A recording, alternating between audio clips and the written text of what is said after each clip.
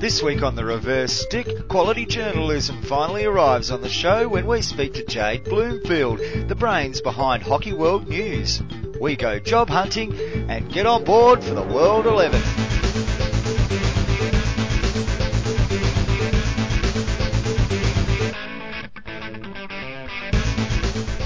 Welcome to The Reverse Stick, the global hockey podcast. I'm one of your hosts, John Lee, and the other host, Matt Allen, is sitting next to me. How are you, Matt? G'day, John. G'day, listeners.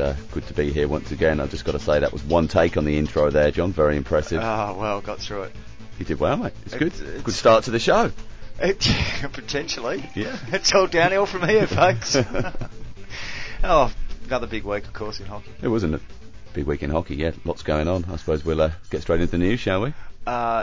Don't have anything else to add? No, we'll get to the news. Nothing. Good show coming up. We've got Jade, as you say, coming on from Hockey World News, and that'll be a great chat. And we've got a fair few bits and pieces to talk about towards the end of the show as well. Oh, and a debut, a special debut performance at the end of the show. Oh, of course, yeah. We're bringing you the magic. You just got a little taster of it last week. You get the full 4 minutes and 20 seconds today of Wonderheart. News. So kick us off. I guess we'll start with the. We've got the few test matches going on. We'll talk about those in a moment. But we'll start off with the various indoor challenges and cups and trophies that have been going on in Europe.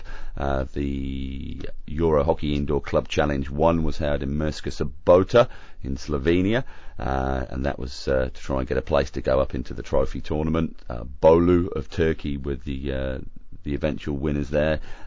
Unfortunately not eligible for promotion. I'm not too sure why that is. So the two sides underneath, CUSPs are from Italy and Partille from Sweden, both go up into the trophy for 2019.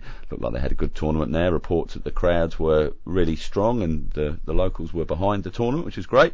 Over in Prague, the Indoor Club Trophy was taking place, so that's the opportunity to go up to the cup competition.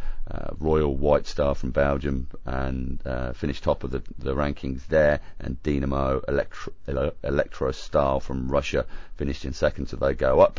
Slavia Prague, the host, missed out. They finished in third place, and Stade Francais and Ards Ladies from France and Ireland respectively, they are relegated into the Challenge 1 for next year. And the big event, the European champions, UHC Hamburg, were crowned the gold medal winners there with a 6-2 win over Club de Campo de Madrid. That was being held in Dundee. Unfortunately, the Wanderers side, they dropped out, finished bottom of the tournament there, so they go down to the club trophy in 2019 along with SV Arminen from Austria. Individual award winners there. What do we have? The best player, Yulia Shevchenko from Sumchanka Club. Best goalkeeper, Maria Ruiz Castillo from Club de Campo. And top scorers, Katerina Otter from Hamburg and Yulia Shevchenko from Sumchanka, both with 8 goals. Well done, girls. Well done, officials. That looked like a great tournament. I caught a little bit of it on the Euro Hockey TV site. So great to see there, continuing that strong work there with getting it broadcast. Yeah, great stuff. And a good competition it's been. Yeah, well, UHC that was the 27th time a German club side has taken out the championships. No surprise. So that'd be men's and women's. Pretty impressive. It's only been running for 28 years. So. Yeah, well, they're obviously the kings of the indoor scene, Germans, and nearly cracked the ice hockey too at the recent Winter Olympics. Unlucky there in the final, but yeah. If hockey's going on under a roof, it looks like Germany's the place to be. Yeah, that's right. And the debate continues, doesn't it, around the world about indoor hockey and its place as maybe the break in the winter season for a lot of countries. Well, it strikes me we've got two forms of hockey. One is, we call it indoor at the moment, but I like to think of it more as 7-a-side or 6-a-side or however it's fashioned at the moment, yeah. and outdoor hockey. But those, in the modern era, outdoor hockey can be played indoors and indoor hockey can be played outdoors. Right. So maybe we've got to start talking about it in the sense of 11-a-side and 7-a-side or 6-a-side, as opposed to indoor and outdoor. Or even 9-a-side, hey, John? Yeah. Test matches going on. Argentina and New Zealand women, that that wrapped up in Rosario. Argentina had 2-1 win, a 5-0 win. They went down 3-2. And a 3-1 win as well, so they won the series there. You mentioned last week USA and Canada, they were playing the first of their 4 games about the time we were recording. Canada won the series, so I'd say maybe a little bit of an upset there. You'd think on home soil there the US girls would have got the win in the series. They had a 3-3 draw in one of the games, 2-1 win for Canada, a 4-3 win for Canada.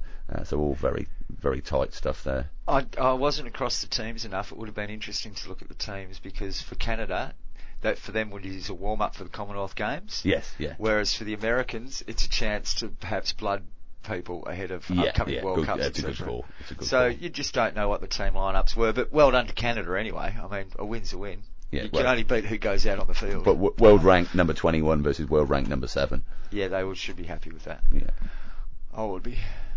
What else we got? What else we got? Well, we've got Sultan Aslan Shah coming up, haven't we? Kicks off, well, as we're recording, it kicks off tomorrow. By the time you hear this, it'll be well and truly underway. And that gets going with Argentina versus India, which would be an interesting game to set the tone for the tournament, because both teams, Argentina were number 1 in the world, current number 2. Yeah, current number 2, but current gold medal holders from the Olympic Games, up against India, who sees themselves, I would think, as a bit of a rising star at the moment. They would see that they've got a lot of blue sky ahead of them as far as the hockey goes, the current group they've got together and the coach. So that should be a cracking game to get things underway. And then that's followed up by Australia versus England, the old enemies going head to head. I'm looking forward to that. It's going to be a great tournament, and we mentioned before, in Australia you can catch it on Fox. I did see in India you can catch it on Star. Yeah. So look out. Be around there. Look out for the your pay TV broadcaster wherever you are in the world, and hopefully they're showing it there if you can't get it anywhere else. And I'm making the assumption, if you're listening to this podcast, that if you're going to be watching it, you'll be watching the English language commentary. Have a listen out for the English language commentary, because our friend Ashley is going to be doing the English commentary, but he's also going to be doing the commentary alongside a guy by the name of Arul Anthony. And Arul's going to be our guest next week to explain a little bit about Malaysian hockey and how that system works there. So well, we did say we'd get somebody on to tell you a bit more about the Malaysian setup, because we found it a bit confusing with all the cups and leagues and everything else going on there. So we'll get the definitive lowdown in next week's show. Arul manages to put a stick into it and stir it all around, and the mud remains muddy. So just staying on indoor briefly, we did have the updated indoor world rankings come out as well. So on the men's side of things, Austria swapped places with Germany and have gone to the top there. Czech Republic and Iran have actually they've got skipped up 3 spots each as well. The big movers, Croatia, they're up to 24, jumped 11 places in the rankings. Turkey up to 32, jumped 11 places. Portugal up to 21, jumped 7 places. Belgium up to 10th, jumped 6 places. And Trinidad and Tobago, Hakeem Toussaint and the Calypso Stickman up to number 12. Where are we ranked, just quietly? Australia. So Australia have jumped 2 spots to number 9. The big fallers in that top 10 are the Netherlands, so they've gone down 5 spots to number 8 from number 3. Oh wow, that's a big drop. It is a big drop. So that's Austria, Germany, Czech Republic, Iran, Poland, Russia, Switzerland, Netherlands, Australia and Belgium round out the top 10 for men. On the women's side, we've had a swap as well at the top, with Germany going back to the top and switching spots with the Netherlands. The top 10 there, we've got Germany, Netherlands, Belarus, Ukraine, Czech Republic, Poland, Switzerland, Australia, Austria and Russia. Big movers there. Thailand up to 26th, they've jumped 17 spots. Switzerland up 12 to number 7 in the rankings. The USA up 8 spots to number 12. Russia up 7 spots to number 10. And a bit of a climb for Sweden there. France, South Africa, Canada, Scotland, Belgium all dropping 5-6 places or more. Speaking of places, the schedule for the upcoming World Cup. That's it. It's out, isn't it? For the men's side, we've had the Vitality women's one out not too long back. But the men's in Bhubaneswar in December. No real surprises there. 4 pools, 4 teams in each pool. They will play one game each, and at the end of that pool series, the top team in each pool will go through to a quarter-final. Teams placed 2 and 3 will then play off in, what do they call it? Crossover. A crossover pool, and the winner of those crossover games will go through to the quarterfinals to play the top team from each pool. So it's there's jeopardy all the way through, which we've talked about, and you know, we're sort of slowly, after lots of experiments, making our way back towards what we had in the first place. That's right, yeah. So it's good. I like it. The thing to note, and we did mention it a few weeks ago, is that if you're playing in those crossover games, you're going to be playing a game extra than those that you're going to meet in the quarterfinals, and obviously the length of the break is going to differ as well. So but if you you still do, get at least a 2-day break. Yeah, at least a 2-day break. And look, that's good if we have these weather issues there again, isn't it? Yeah, it gives them a bit of flexibility. And you know, if you're starting to talk one team doesn't get a day's break and one team does, I think that makes a difference. But when you're talking the difference between a 2-day break and a 4-day break, I'm not sure that you necessarily want the 4-day break. If you're a coach, you might want to have them out there every second day playing. I don't know. Yeah. But, you know, I'm sure there'll be discussions about it come game time, and people will have all sorts of theories about why results went certain ways. But they're kind including us. Yeah, well, they're good problems to have there, though, aren't they? It's like you say, it's not like one person gets 1-day break and somebody doesn't get a day's break with it. It's all pretty fair. I mean, there's potentially a 5-day break, I think, with India, isn't there? At one stage, Jazz Preet pointed that out which. And I think from that perspective, I think they're pointing out, going, hang on, do we really want a 5-day break there? Anyway, we'll see how that plays out. They might be more than happy to take it. But we couldn't. Very well done. Quite happy with it. Yeah, it's great. Yeah. One point that, because we couldn't let it go slide past us without just pointing out that there are 4 pools. We start the competition with Pool C, then Pool A play, followed by Pool B on the 3rd day, and on the 4th day we finally get to Pool D. Which you'd expect Pool D on the 4th day, wouldn't you? You would. Yeah. You would. So they got around to getting the Pool D. It's no biggie. I mean, it's no real. It's just a bit of the Nigel Tufnell goes to 11, doesn't it? Well, why don't you just make the first day Pool A? But anyway. We're talking about it. If they hadn't done it, we wouldn't be talking about it. No, looks good. Makes sense as a schedule. Happy with that. We won't moan too much. At all. It's good. I can't wait. Can't wait for the women's, because that's coming up next, and that should be a cracking competition. Who's going to knock the Dutch off? We'll have to wait to see. Got any more news? No, that's it from me.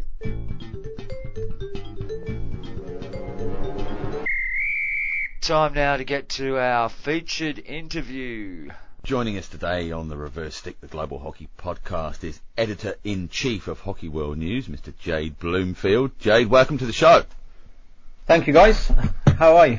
Oh, we're good. Well, we've just finished playing some summer hockey this evening, so we're full of the joys of spring, and we had a win. Thanks for asking. Jade, edition 4 of Hockey World News has just come out, and we're rather pleased that we get a little mention in there, although we'll talk a bit more in the show later on about the content that's in the article. We love the publication. We love it even more because we're in there. But can you tell the listeners about Hockey World News? Anybody that hasn't come across the publication before? Sure. So Hockey World News now is, well, it's more like officially now is the biggest hockey magazine in the world. We're now averaging 60,000 downloads per edition, which when we first started doing it, we was talking that if we got 1,000 people reading our magazine, it would be crazy. And to see Google Analytics now and their numbers coming out for the last edition at 72,000, which puts us averaging, like say, 60,000, is beyond anything that we even dreamt of, really. And to say it all started 18 months ago now, from myself looking online for some hockey news, which was near impossible to come by, and decided then to set something up myself, started Twitter and Instagram. That rolled into a website, hockeyworldnews.com, and then the magazine then rolled in from that. So it's grown quite rapidly, really, in the last 18 months. But it's for someone that's not had any editorial journalism training, anything like that. It's been pretty special, really. Look, it's a great publication. It looks very pretty, which is important in this day and age. But the content's really great in there as well. You get pretty broad content across. So can you share with the listeners some of the writers that you got involved, and some of the topics that you've covered in the first four editions? Yeah, sure. So the team that we've got now, as I say, is myself, Nick Banderak is our deputy editor. Then we have Sarah Juggins, she also writes for the FIH. So Sarah's the only professional journalist in the team. So she writes every month. And then we've got Keely Dunn over in Canada. So Keely's the expert on all things umpiring. She writes an opinion piece, as you guys know. But she writes an opinion piece every edition on what's happening in the umpiring world, ranging from if umpires should be funded and we should start paying umpires, to this edition where some commentary and commentators were having digs at the umpires, and she's talking about that and saying is it the right thing to be doing, to having a dig at the umpires to try and sell the sport. And then we've got complete opposite to Keely is Orch, and Simon Orchard on board, which as soon as we signed Simon and got Simon on board with us, I was over the moon, because for one, Simon is a great guy, but the other thing, he's so controversial, and some of the things he says, it gets people talking. And some of the articles he's written, on some he has had more digs at umpires, other things had digs at just associations in general. He's one of the guys in the team that definitely gets people reading the magazine just to see what Simon's got to say next. So he's a great guy to have in the team. And then literally last week, we've now gotten another deal with Nick Catlin. So we've now signed Nick Catlin into the team as well. Fantastic. So there's 5 of us or 6 plus me, including me, sorry, into the team now. So it's going from strength to strength. So we've got people over the world writing. Generally it's all opinion pieces or player articles and player interviews. So we initially looked at having writing on tournaments and what's going on in the hockey world at that time and competitions, but being a bi-monthly magazine, by the time the magazine comes out, that news is out of date. Yeah. So we focus a bit more on having opinion pieces and the interviews of the players, which we think has gone down well, and that's what people want to read. Jade, one of the things I really do like about the magazine is that opinion side of it, the op-ed stuff that you do, because there's not really a lot of that going on in the hockey world. We get a lot of, look at this great goal scored, and isn't this person doing this wonderful thing? But we don't get that dialogue of ideas in hockey a lot. Yeah, we've had John Royce writing for us for the last 2 editions. And for those who don't know John was the England GB coach, head coach for the 2000 Olympics. So he was so he's got a lot of knowledge and a lot of experience in the game. And some of the things he's written about England hockey weren't that keen on. Yeah. My view on that is that John did hit a few home truths and said these things need to change. England hockey are in the process of changing the way they do things, and some of the things that John said in the article, England are already aware of that and they are looking to change that. But it's more that John came out and said it before anything got done. So John's a very opinionated guy, but what he says and what's in his articles it does ring true, and there are a lot of valid points in there that can change, whether it's just in England and for Great Britain hockey or across the world in different associations around the world and governing bodies to look at. But he's a guy that when he asked if he could write an article for us, we jumped at a chance to bring him on board for the few editions. He's got the next edition is doing another article as well, so it'll be 3 editions that he would have done for us. Well, you need that free and open debate, don't you? I mean, if the sport's going to grow and all those other sorts of things we're always told administrators want us to do, you need that sort of dialogue between all the facets of hockey, and it generates interest, if nothing else. Absolutely. You talk to the guys on the terraces now and around the club, they're all saying the same thing. It's just having the guys writing for us and giving them that public medium to put it out there. And I've always said to John that he can write whatever he wants to write. I'm not going to censor what he puts in, as long as it's not too controversial or been finger pointing at certain individuals. Don't name names. Then we said don't do that. But if it's at a governing body, it's a bit different. They're big enough and bold enough to look after themselves in that aspect. And they should be expecting it. I said to him, like, put what you want in there, write as you feel and the passion you've got. Do what you need to say, what you need to say, and let's get it out there and see what response we get. So, Jade, when it comes to players, what do you look for in asking someone to interview? For the players we've had, I think we've had some pretty good players that have interviewed us. The first edition we did a big piece on Jamie Dwyer, which was great to have a guy of that calibre say he wants to get involved in the magazine right from the start.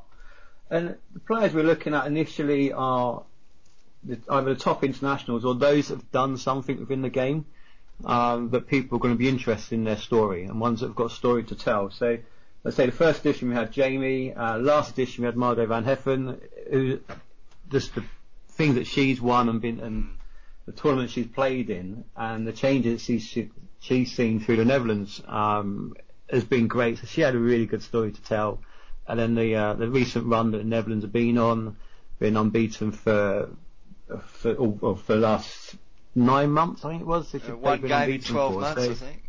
Yeah, so the story that she's got is great, and the development she's seen from having this complete all-conquering Netherlands side to then losing in the Olympic final, and all those major players that the Netherlands had retiring, and then seeing Alison and Anne then literally rebuild that team from the youngsters, and with her scouting knowledge and experience she's got to be able to literally turn that team around and develop another all-conquering team. So I don't know what they do in the Netherlands that the rest of the world just can't seem to grasp at the moment. But we have something on there on the women's side. On the men's side, it's just you guys down under literally running that world at the moment.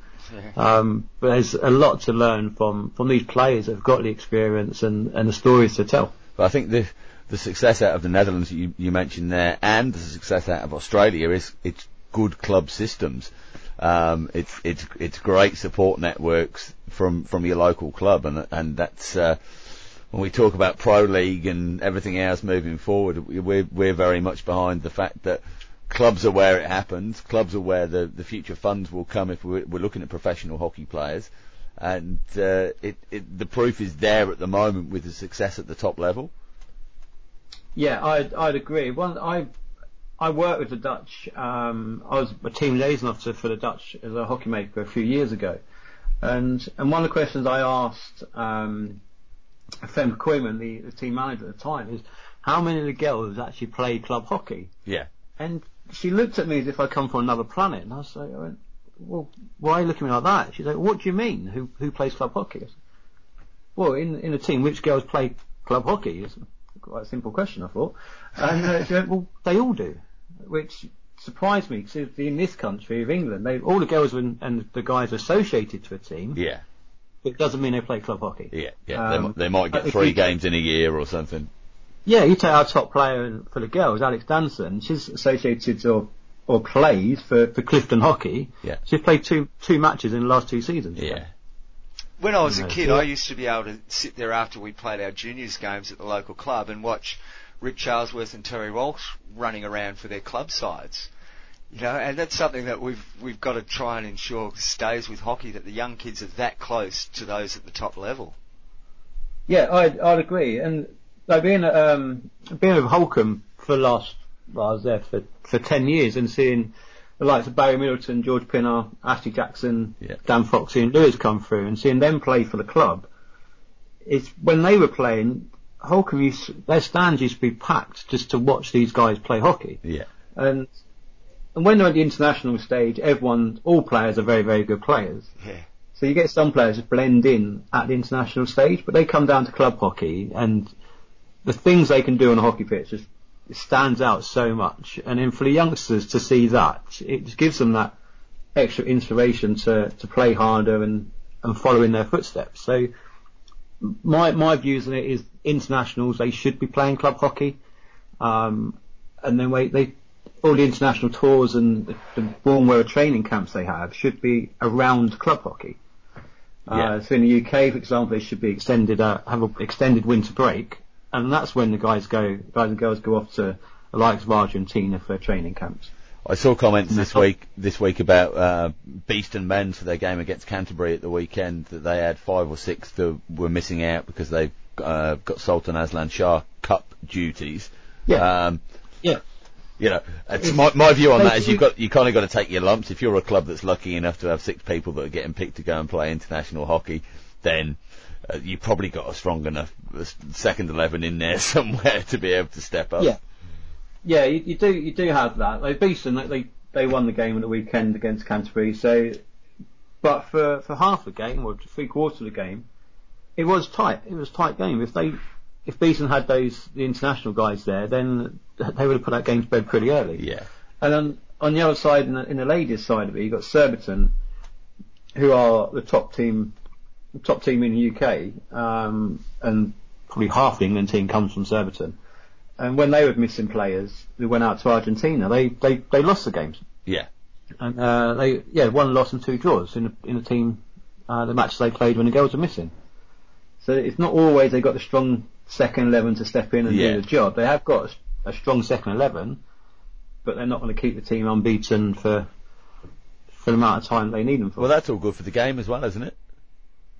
Oh, it is. Yeah, we don't want one team running away with the league. Surbiton went on an amazing run that ended last season, where they went 3 years without a loss, and that then they lost a load of the girls that went out to one of the training camps somewhere, and that's when they suffered their first loss, when they was missing half the team. So it's good that the competition is still there. Take out the internationals and the teams aren't as strong, and so it allows the other teams in the league to compete on a more level playing ground. Yeah. But ultimately, we want the top internationals playing in the league, and we want to see them play each week. That's the only way you're going to strengthen the league that they're playing in, and strengthen the girls around them, and likewise for the guys.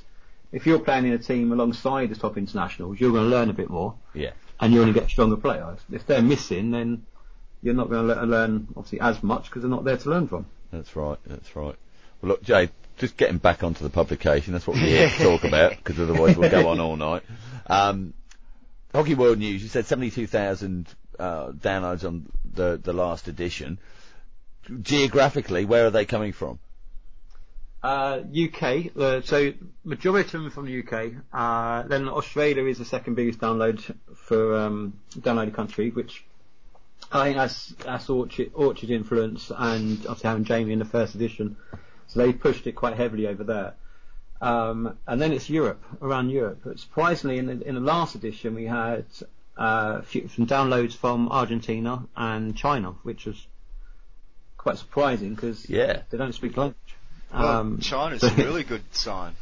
So whether it's someone over in China, an English person, or Aussie, whatever in Australia, then downloaded it, us in China at the time downloaded it there, that we got the figures that it was a Chinese download, or whether we have got some of the public in China downloading it. Well, I think there's hit China in that market as well. There's a big intent for China, obviously, with the appointment of Jamie Moulders there for the girls. Yeah.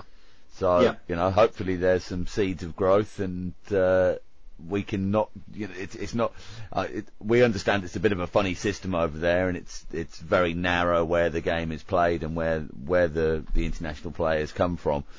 But the big challenge there is getting the public on board, isn't it? And if they can get the public on board, the population of China is unreal. So there's got to be other good hockey players over there. Once they get the public on board with what they're trying to do, and you get more and more people playing hockey, that China potentially can be one of the strong powerhouse in hockey in the years to come. Oh, absolutely. I've seen Crouching Tiger, Hidden Dragon, and the Chinese love going at things with sticks. So I reckon they're made for playing hockey. Yeah, I agree.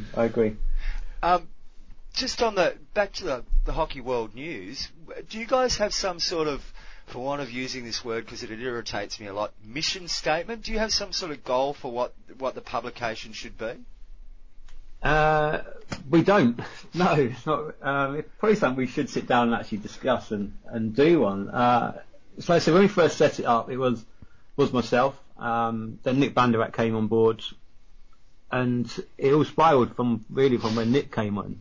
So Nick's very, very, very ambitious guy, and he was coming out with these different ideas that we could do, which, and one of them was the magazine, which since then has spiraled way beyond what we expected. But things like mission statements and proper editorial things that we should have, none of us have got any editorial training, so it was literally a complete grassroots startup basically for us.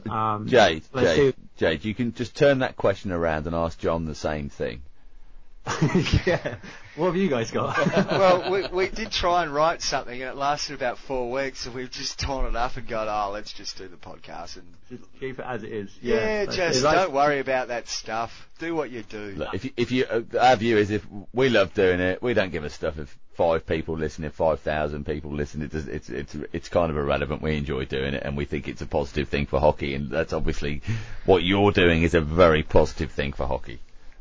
Yeah, absolutely. We're here to promote the sport and promote it in the best light possible. So the magazine is going really well. We've had a lot of messages from this edition, people asking if they can get a printed copy if we'd look to do. Well, I was interested in that service. So that's the next step for us to go into and see if we can put it into print. So at the moment we have 20 or 30 copies printed per edition, which we send out to the contributors and the guys advertising in the magazine. Yeah. But potentially we could do a full print subscription if the costing's there and it works out right. I'd be interested to be a subscriber in that sense if I was, because I think what you're doing is great. And look, I'd much rather see that than Men and Motors in the dentists or the hairdressers. Yeah, I don't really know what Jordan and Peter Andre are up to these days. Yeah. So that is for us the next step, is to put it into a full print subscription and see if we can get the demand for it. And if the demand's there, then yeah, that's definitely the next step and things we'll look to do. Like, we're looking to, I've had early chats with England Hockey around the World Cup to see if we can get the magazine at the World Cup. Yeah. To see if we printed out 50,000 copies, for example, and have them sold at the venue. So the initial conversations was quite positive. We just need to follow up with them and see if that is something we can do. And have even a bolt on for the the tournament program. Yeah, I've got a copy of the '86 Willesden World Cup program at home, right, which I didn't go to. The old man went to, but my club side at the time played in the under-16 competition that happened around it, and it's got all the facts and all those bits and pieces in there. But it's a fairly weighty time. In fact, Mike Smith from the Hockey Museum, I think he had a fair bit to do with it. His name pops up a few times in there, and obviously from Mercy and Hockey. It's a great sort of heavyweight publication it's lasted time. So some of the great articles that you do, geez, you could just slot those in there, and they're relevant to the teams that are taking part, like from the Dutch girl.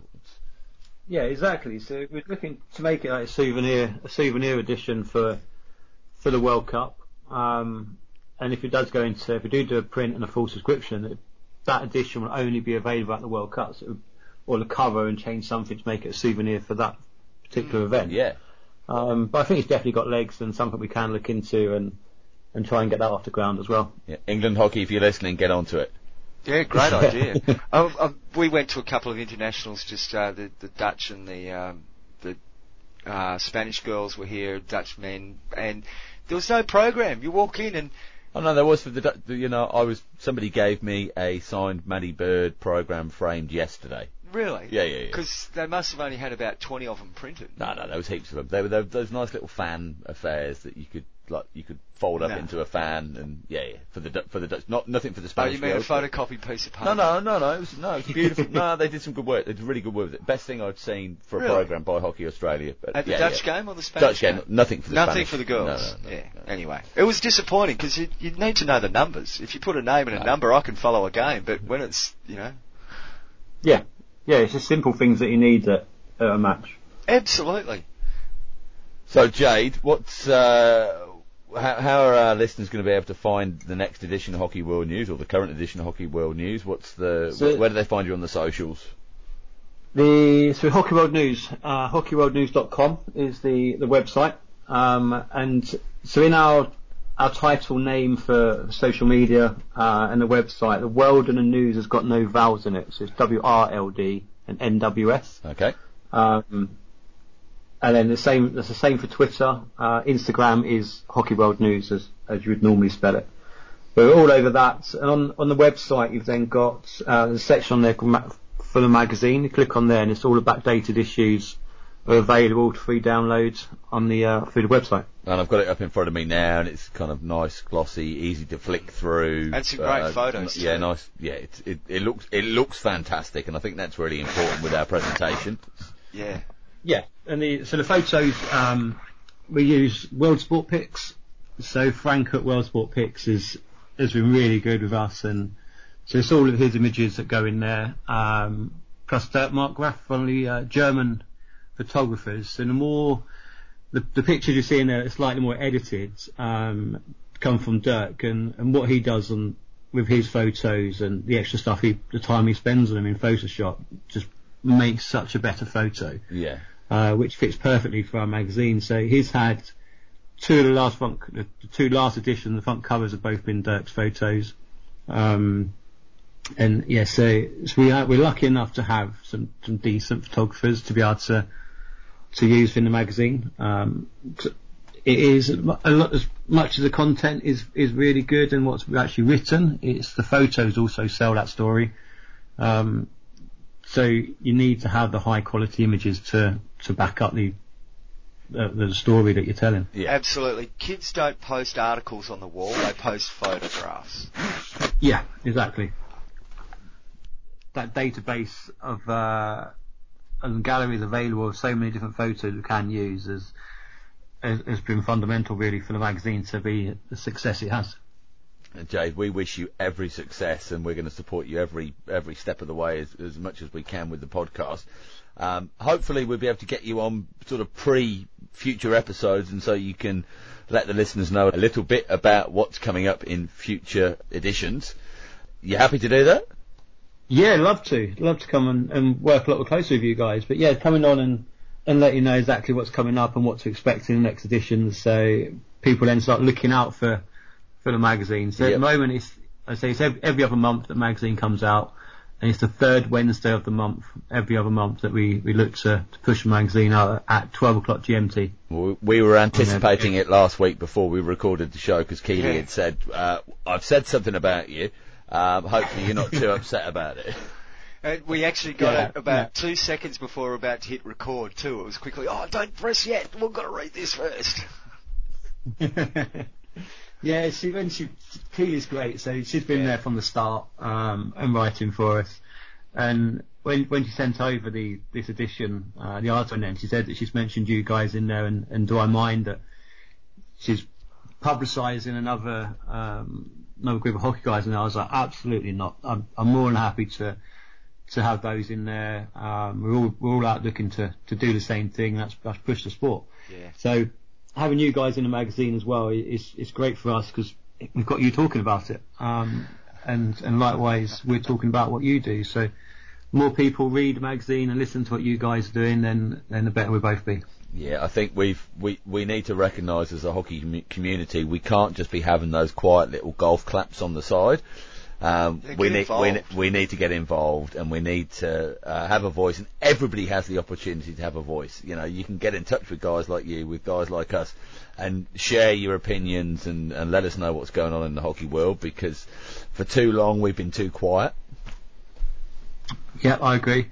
And we have, and the big thing is, like I say, everyone has a voice, and there's people out there that do love writing, that they've not got the medium to do it in.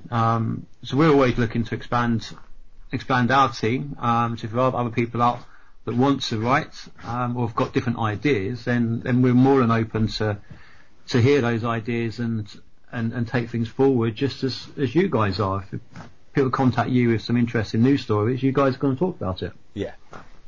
Yeah, spread the word. The Spread hockey love. family, hi Taff, as I mentioned, the hockey family. But Yeah. Taff's a great guy. Oh, I know he's Taff very well.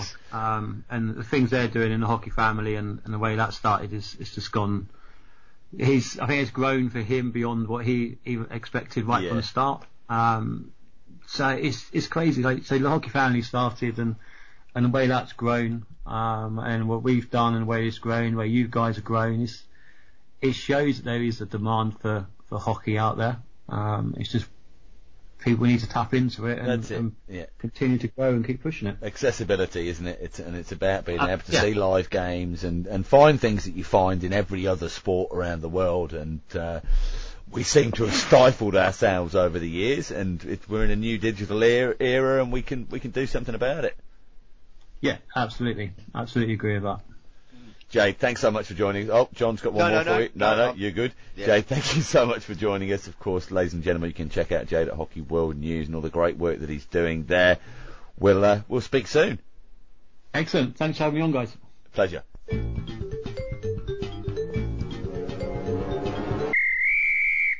You are listening to The Reverse Stick, the global hockey podcast, and that was Jade Bloomfield from Hockey World News. What great work he's doing there, and it's the future of the sport, hey John? We've got to get it out there. Should be. We do have to get it out there, that's what we need. And it's a great publication. Get onto it. Yeah, look at it. Support it. I would love, like you mentioned in the interview there with Jade, I'd love that glossy copy in my hands. I'd love to see it in the dentists. I'd love to see it in the hairdressers. Not that I go very often. You probably go even less than me. Yes, considerably less than you. But that's a conversation for another day. And please do support everything those guys are up to. Read the articles. They are very good articles too.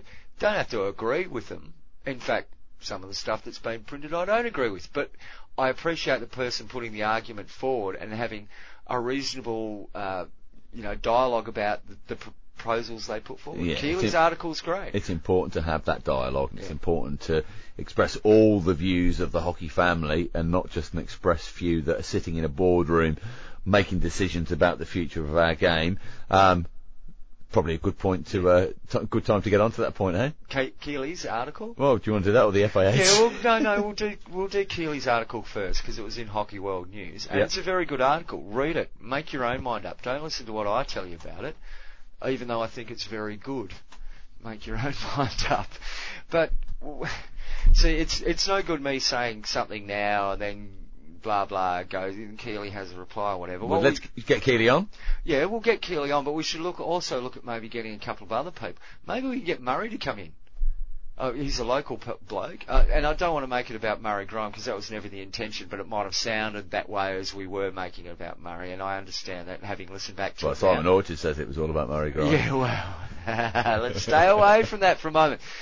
You can read all about that in the latest edition of Hockey World News. I don't want to talk too much about that right at the moment. I'd rather an idea of getting everybody together to discuss it, because one of the words that came out a few times in social media following that article was the word crisis. And that really shocked me. I don't know that there's a crisis in umpiring. I think what happens at the elite level is fantastic. But I've never, Keely has umpired 100 test games. That's an amazing achievement for anybody. Keely's a fierce advocate for umpires, and I love it. And it's such an important role, and it gives strength to umpires. Now, when we talk about umpires, there's different kinds of umpires, isn't there? Well, and there's a difference how between. Many international games have you played? You mean on a different continent from my home continent? No. How many times have you represented a country at international level? Yeah, that's not happened yet. Before you jump in, there's time. Anyway, go on. But the point being is that, I've never played international hockey. I've never played state hockey. I've never played A-grade hockey. Never played B-grade hockey. In fact, you have to go a long way down the alphabet before you get to the level of hockey we play. So I think what happens at the elite level is excellent with umpires. I have the issue at the other end of the scale, which is an area that we really need to work at, because it can dramatically change a person's perspective on their enjoyment of the game. Do you think I saw a mention of a 14-year-old umpire in the article from Keeling. No, we're not. Yeah. But do you think a 14-year-old umpire watching an elite game, let's say it's Hockey World League, it's World Cup, whatever, and a player challenges the umpire on a decision and a commentator makes a, let's say, lackadaisical comment, maybe uneducated comment about a decision that's been made, is going to genuinely put off that 14-year-old from pursuing an umpiring pathway? No, but I think an idiot in the stands yelling out, "Yeah, bloody disgrace!" that has a to a 14-year-old umpire. Yeah, I think at any level. I don't think a commentator saying something. It depends who the commentator is. Depends. Yeah. Wouldn't you say? I mean, if you don't trust a commentator anyway, you're not going to listen to them. You know. Yeah. It's pinch of salt stuff, isn't it? Yeah, potentially. The point is, but what you say about what comes from the stands. Yeah. Yes, that can make a difference to a developing umpire. What about a battle-hardened umpire that's got 100 test games under them? They're doing a club game locally, and there's a bloody idiot in the stands. Let's say it's me, and I challenge a decision on behalf of my club. Should that umpire get upset? Hey? Should that umpire be upset, or should they be expected to just take it as part of the game? Well, there's no other view but the umpire's view, and that's correct? Or are you entitled as a spectator or a player to challenge what you've got that decision? Is not the decision, but the perspective. You have an arena. It contains 22 players and 2 umpires. And all an umpire has to worry about is what happens on that arena. Yep. Is that a fair statement? Well, I would agree with that. Okay. Some people haven't agreed with me with that in the past. Hear me out. I think that we as hockey viewers and followers have a right to our own opinion on any given umpire's decision. And we might go, "Oh, come on, umpy," in the stands, but that doesn't give us the license to then turn around and go, "You're a complete idiot, you arsehole." Yeah. I mean, there's a bit different. If you're fans and you see a free hit go against your team, of course you're disappointed. And when you get crowds showing disappointment like that, it builds the atmosphere and all of that sort of stuff. Now, atmosphere is the thing. That's the thing. Atmosphere, are we not going to talk about this? No, we're not. Yeah, let's get this forum organised. We'll get Keely on and we'll get a couple of other people. We'll do one of those Skype internet calls, and we'll have a conference thing going on, and we'll talk about umpiring. But hockey isn't just about. I can understand Keely's viewpoint on stuff when we're talking about elite level showcase stuff, but hockey isn't just about that, and for every grade of ability that goes throughout a game, there's every grade of umpire that goes throughout a game. Well, yeah, and where do we find the middle ground? I certainly don't see the situation as crisis. No. Now, if there's a crisis going on at elite level umpiring, having heard some of the rumours we have about things that go on, take a step back. Oh yeah, no, maybe not. Then that would be entirely understandable. But that's got nothing to do with the standard of umpiring. That's about people being undermined. It's a completely different issue. I think what happens at the elite level and the top levels of umpiring, and all you see on social media about umpires, that's fantastic. It's brilliant. I like it. But that all happens at the top end of the iceberg. And I think because we've never played at the top end of the iceberg, our vision of what happens with umpiring is a lot different than people that have only ever played at the top end of the iceberg. Yeah. Perspective. Am I actually making sense, or is this just rubbish? We'll move on. Okay. I better play a stick there so we can get to our next whinge.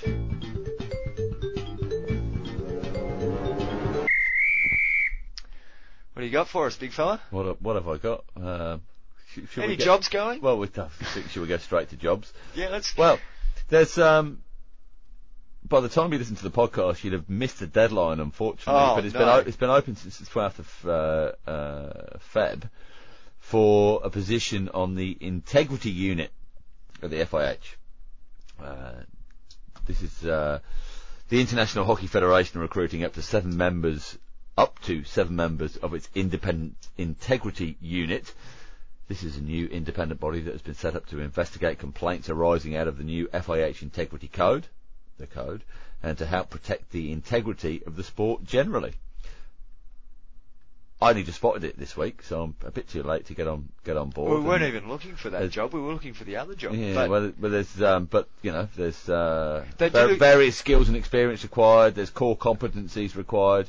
Where did that job advertisement appear? Wow, that's interesting, because you go to the FIH website to find out, to search FIH jobs, and it gives you a link to all FIH jobs to be found at globalsportsjobs.com. Yeah. No doubt an organisation that are based in Lausanne, like most international sporting federations. Incredible. They must all be on the same bloody street. You know, sorry, there's your cards, mate. Yeah, no worries. Go next door. Ding dong. Got a job for me? Yeah, no worries. In you come. You can do 3 years here. Imagine owning a pub on that street. Oh, jeez. What, in between the International Equestrian Federation and the International Badminton Association and the Curling Association and, geez, it's Association Boulevard, I think, in Lausanne. But, yeah. So you go to the FIH site, they send you to globalsportsjobs.com for all FIH jobs. The only FIH jobs on globalsportsjobs.com are for the integrity unit members. This is a voluntary position. You get flown to Lausanne once a year. You're expected to be able to do all of your work from home. You know, what kind of people are they looking for, John? Here, they're idiots like you and I. Skills and experience. No, definitely not idiots like you. Well, the first point is fluent in English, oral and written. So that little. We'll put a beep in there. You might have heard the beep back there. Thanks, John. Possess a That's your first time you've done that. The first time. Possess a recognised professional qualification and have expertise and recent experience in either law, governance, accountancy, policing or sports administration.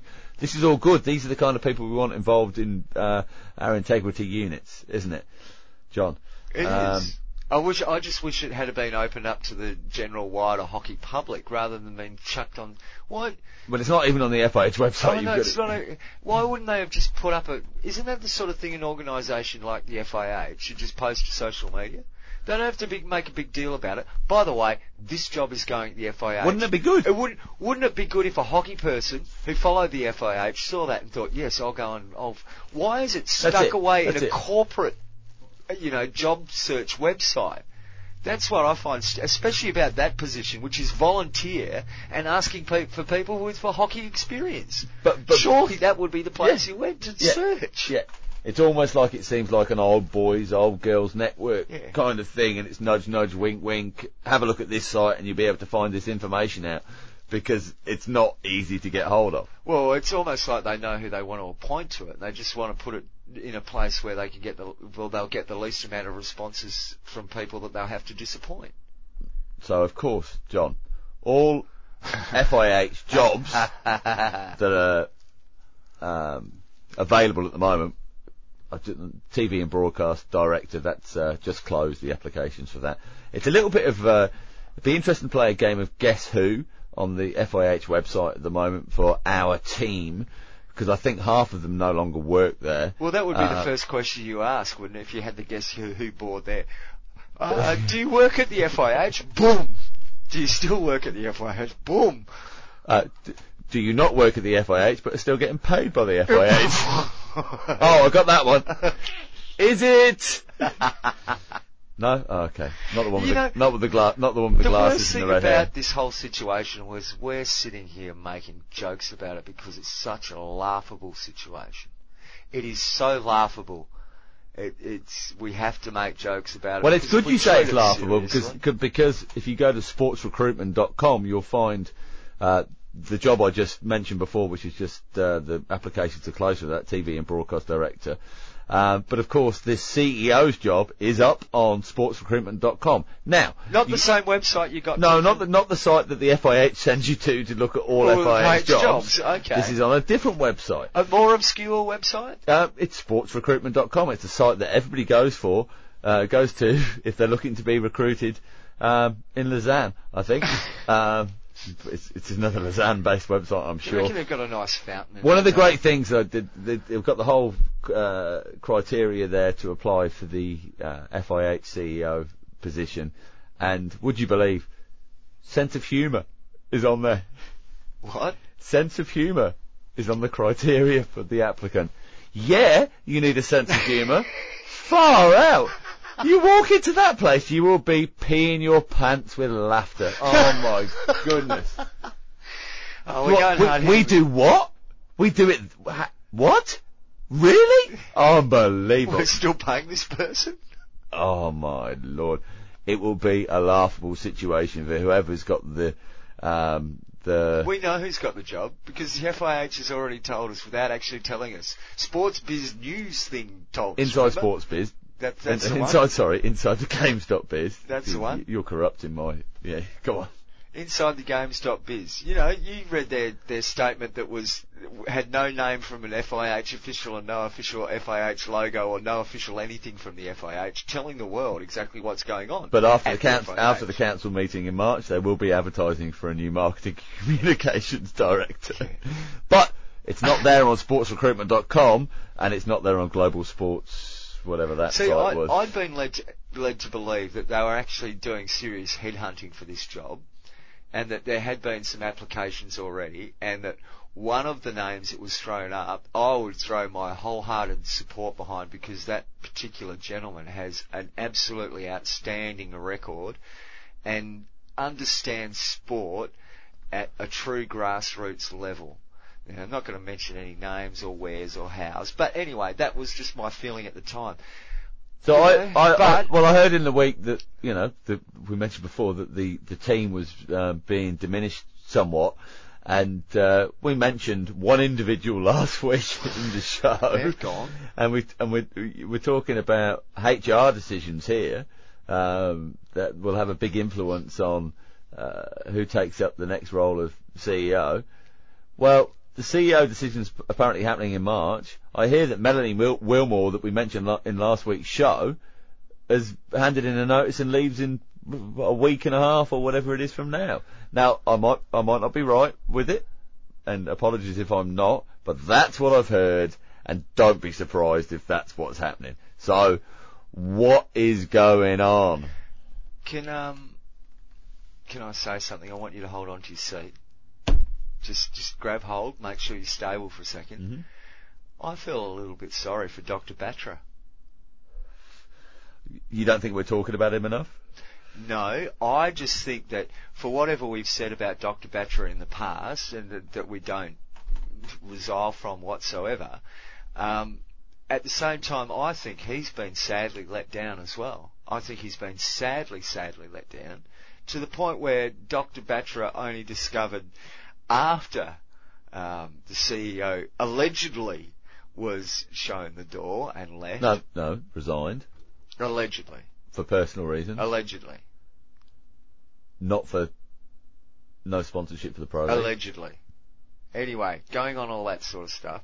Allegedly, Dr. Batra didn't find out that the selection process involving the selection of that person to the position of CEO was somewhat compromised by a relationship that should have been disclosed by a member of the selection panel. And he's been, in a lot of ways, sadly let down by some people around him. So, you know, FIH, I'm going to keep saying stuff until you blokes and girls come out and get your act together.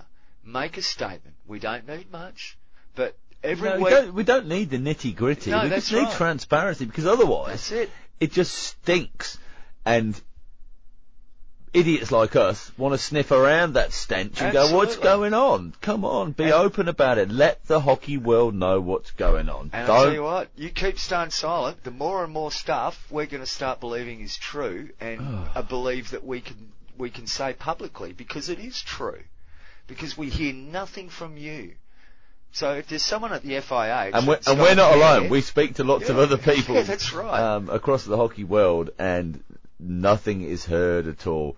Just sending reports to InsideTheGames.biz anonymously doesn't cut it, guys. No, it doesn't. So if there's someone there in Lausanne who's not sitting around the fountain enjoying a Chardonnay and is prepared to talk to us and at least just go, yep, you're right, no, yes, or make some sort of statement. We'd love to hear. We would love to have an interview with you and give you the opportunity to talk to the hockey world. Yeah, and if you say there's some issues, we're working through them. We don't want to go too much into them, but we recognise that we've got some problems and we're working to make it better, and this is what's happening to make it better. We'll accept that. The hockey community will accept that, but just staying stum and thinking that's acceptable isn't acceptable. Not at all.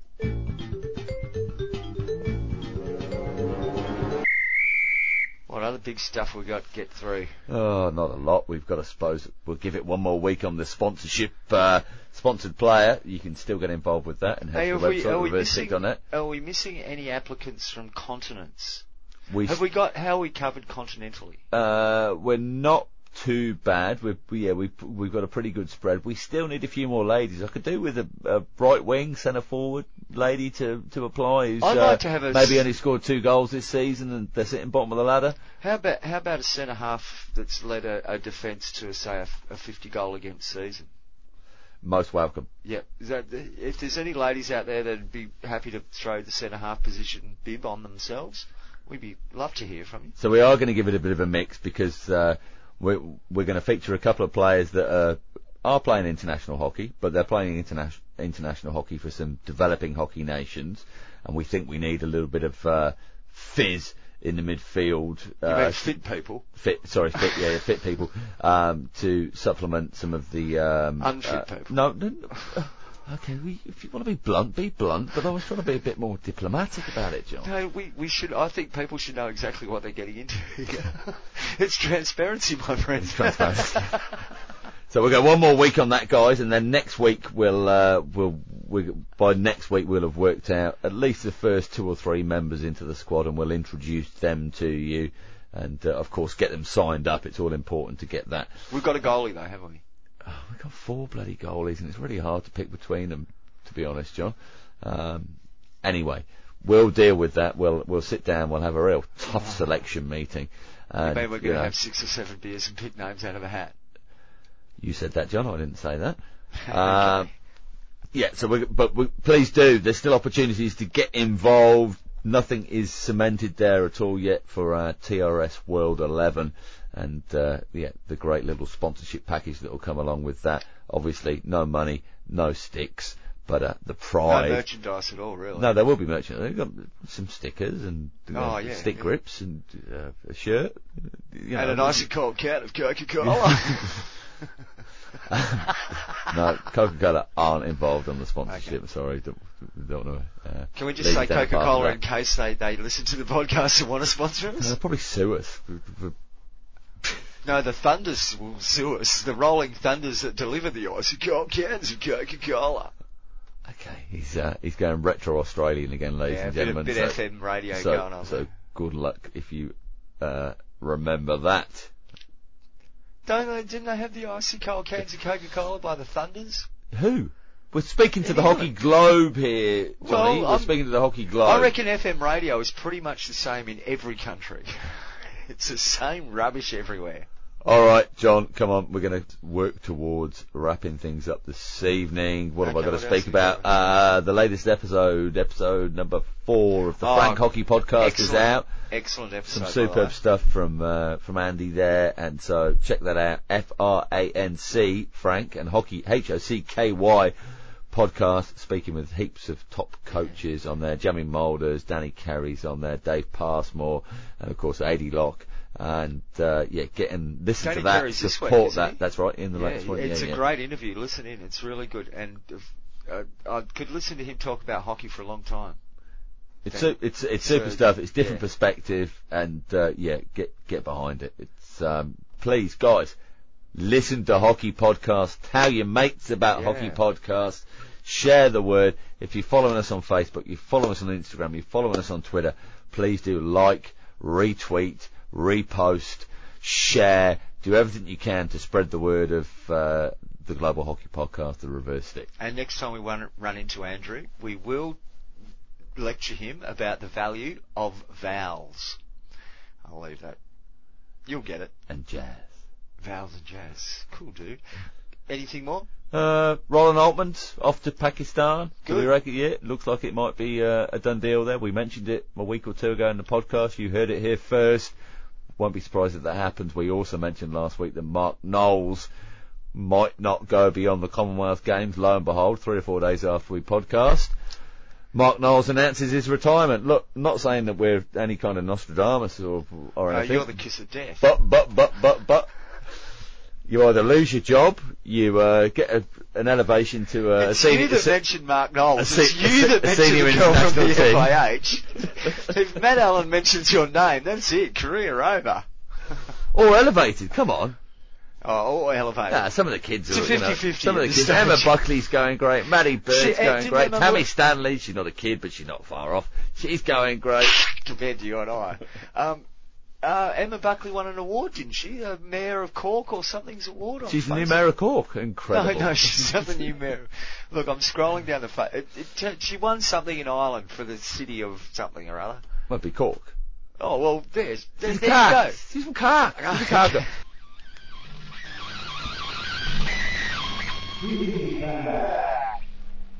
Feedback time now, Matt. And I believe it might be a bit thin. Well, it's thin. I've got one thing I could feedback, but I can't talk to you about that one. So absolutely no use whatsoever to you this week on feedback. What are you all doing out there? Have we not been controversial enough? We haven't had time to get online and upset people, I don't think, this week. No, we haven't. That's true. Been a bit busy. Because we've been working, beavering away behind the scenes at a musical project, the upcoming Alan and Lee album. And that's right, those that listened last week might have caught a quick glimpse into the process, let's call it the process, of putting together a fairly important body of work. Obviously, we got the inspiration from young Davey Hart, who's a very good goalkeeper. Yeah, I'm told. Yeah, very good goalkeeper. And John's been busy beavering away in the studio. What was it, 4 days it took you to get it done? 16 hours a day. That's it, yeah. So, I mean, you'll be able to tell from the quality of the work as well. So, I guess, we hold back no more with it, John, and let's unleash to the world the wonder that is Wonder Heart. Now, of course, it's about 4 minutes 20 seconds long, ladies and gentlemen. It's going to take out the end of the show for us. You don't have to listen to it all. If you don't like it, you can skip through. No, you do have to listen to it all. You do have to listen to it all. Make sure you listen to it all. So you got to wait till you get to the end bit. That's the end bit's the best bit. It is the best. Is that where I come in? Yeah. Singing from the terrace there. Oh, singing. Thank you. Oh, well, it's the first time you called it that. It is. Why don't we just crack on with it, though? Ladies and gentlemen, enjoy Wonder Heart.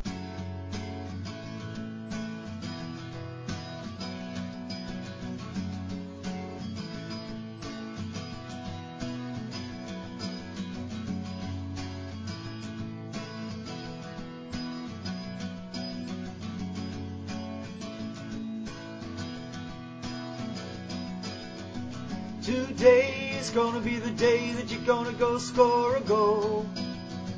By now you should have somehow realized he'll make you a fool. I don't believe that anybody feels the net the way you do now. Backstick, a run and a jank, the eyes in your head light up. I'm sure you thought you're gonna score, but he's always gonna keep it out. I don't believe that anybody feels the net the way you do now. And all the shots we took that day were lightning. And all the saves he made that day were blinding. There are many things that I have seen this goalie do, but I don't know how. Because Davey, you're gonna make a savey. And after all, you always stop the ball.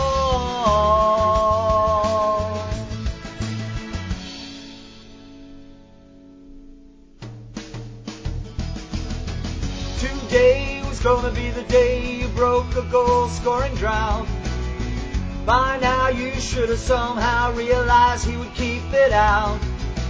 I don't believe that anybody feels the net the way that you do now.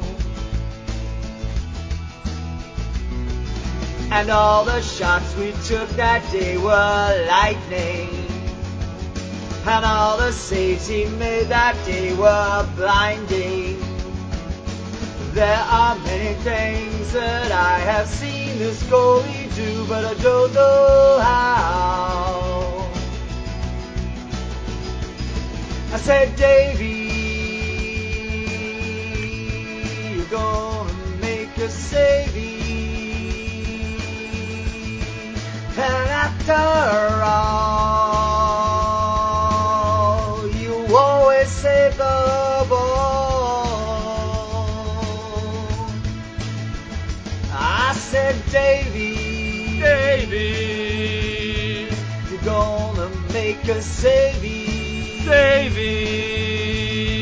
And after all, you always save the ball. I said, Davey, you're gonna make a savey. You're gonna make a savey. You're gonna make a savey.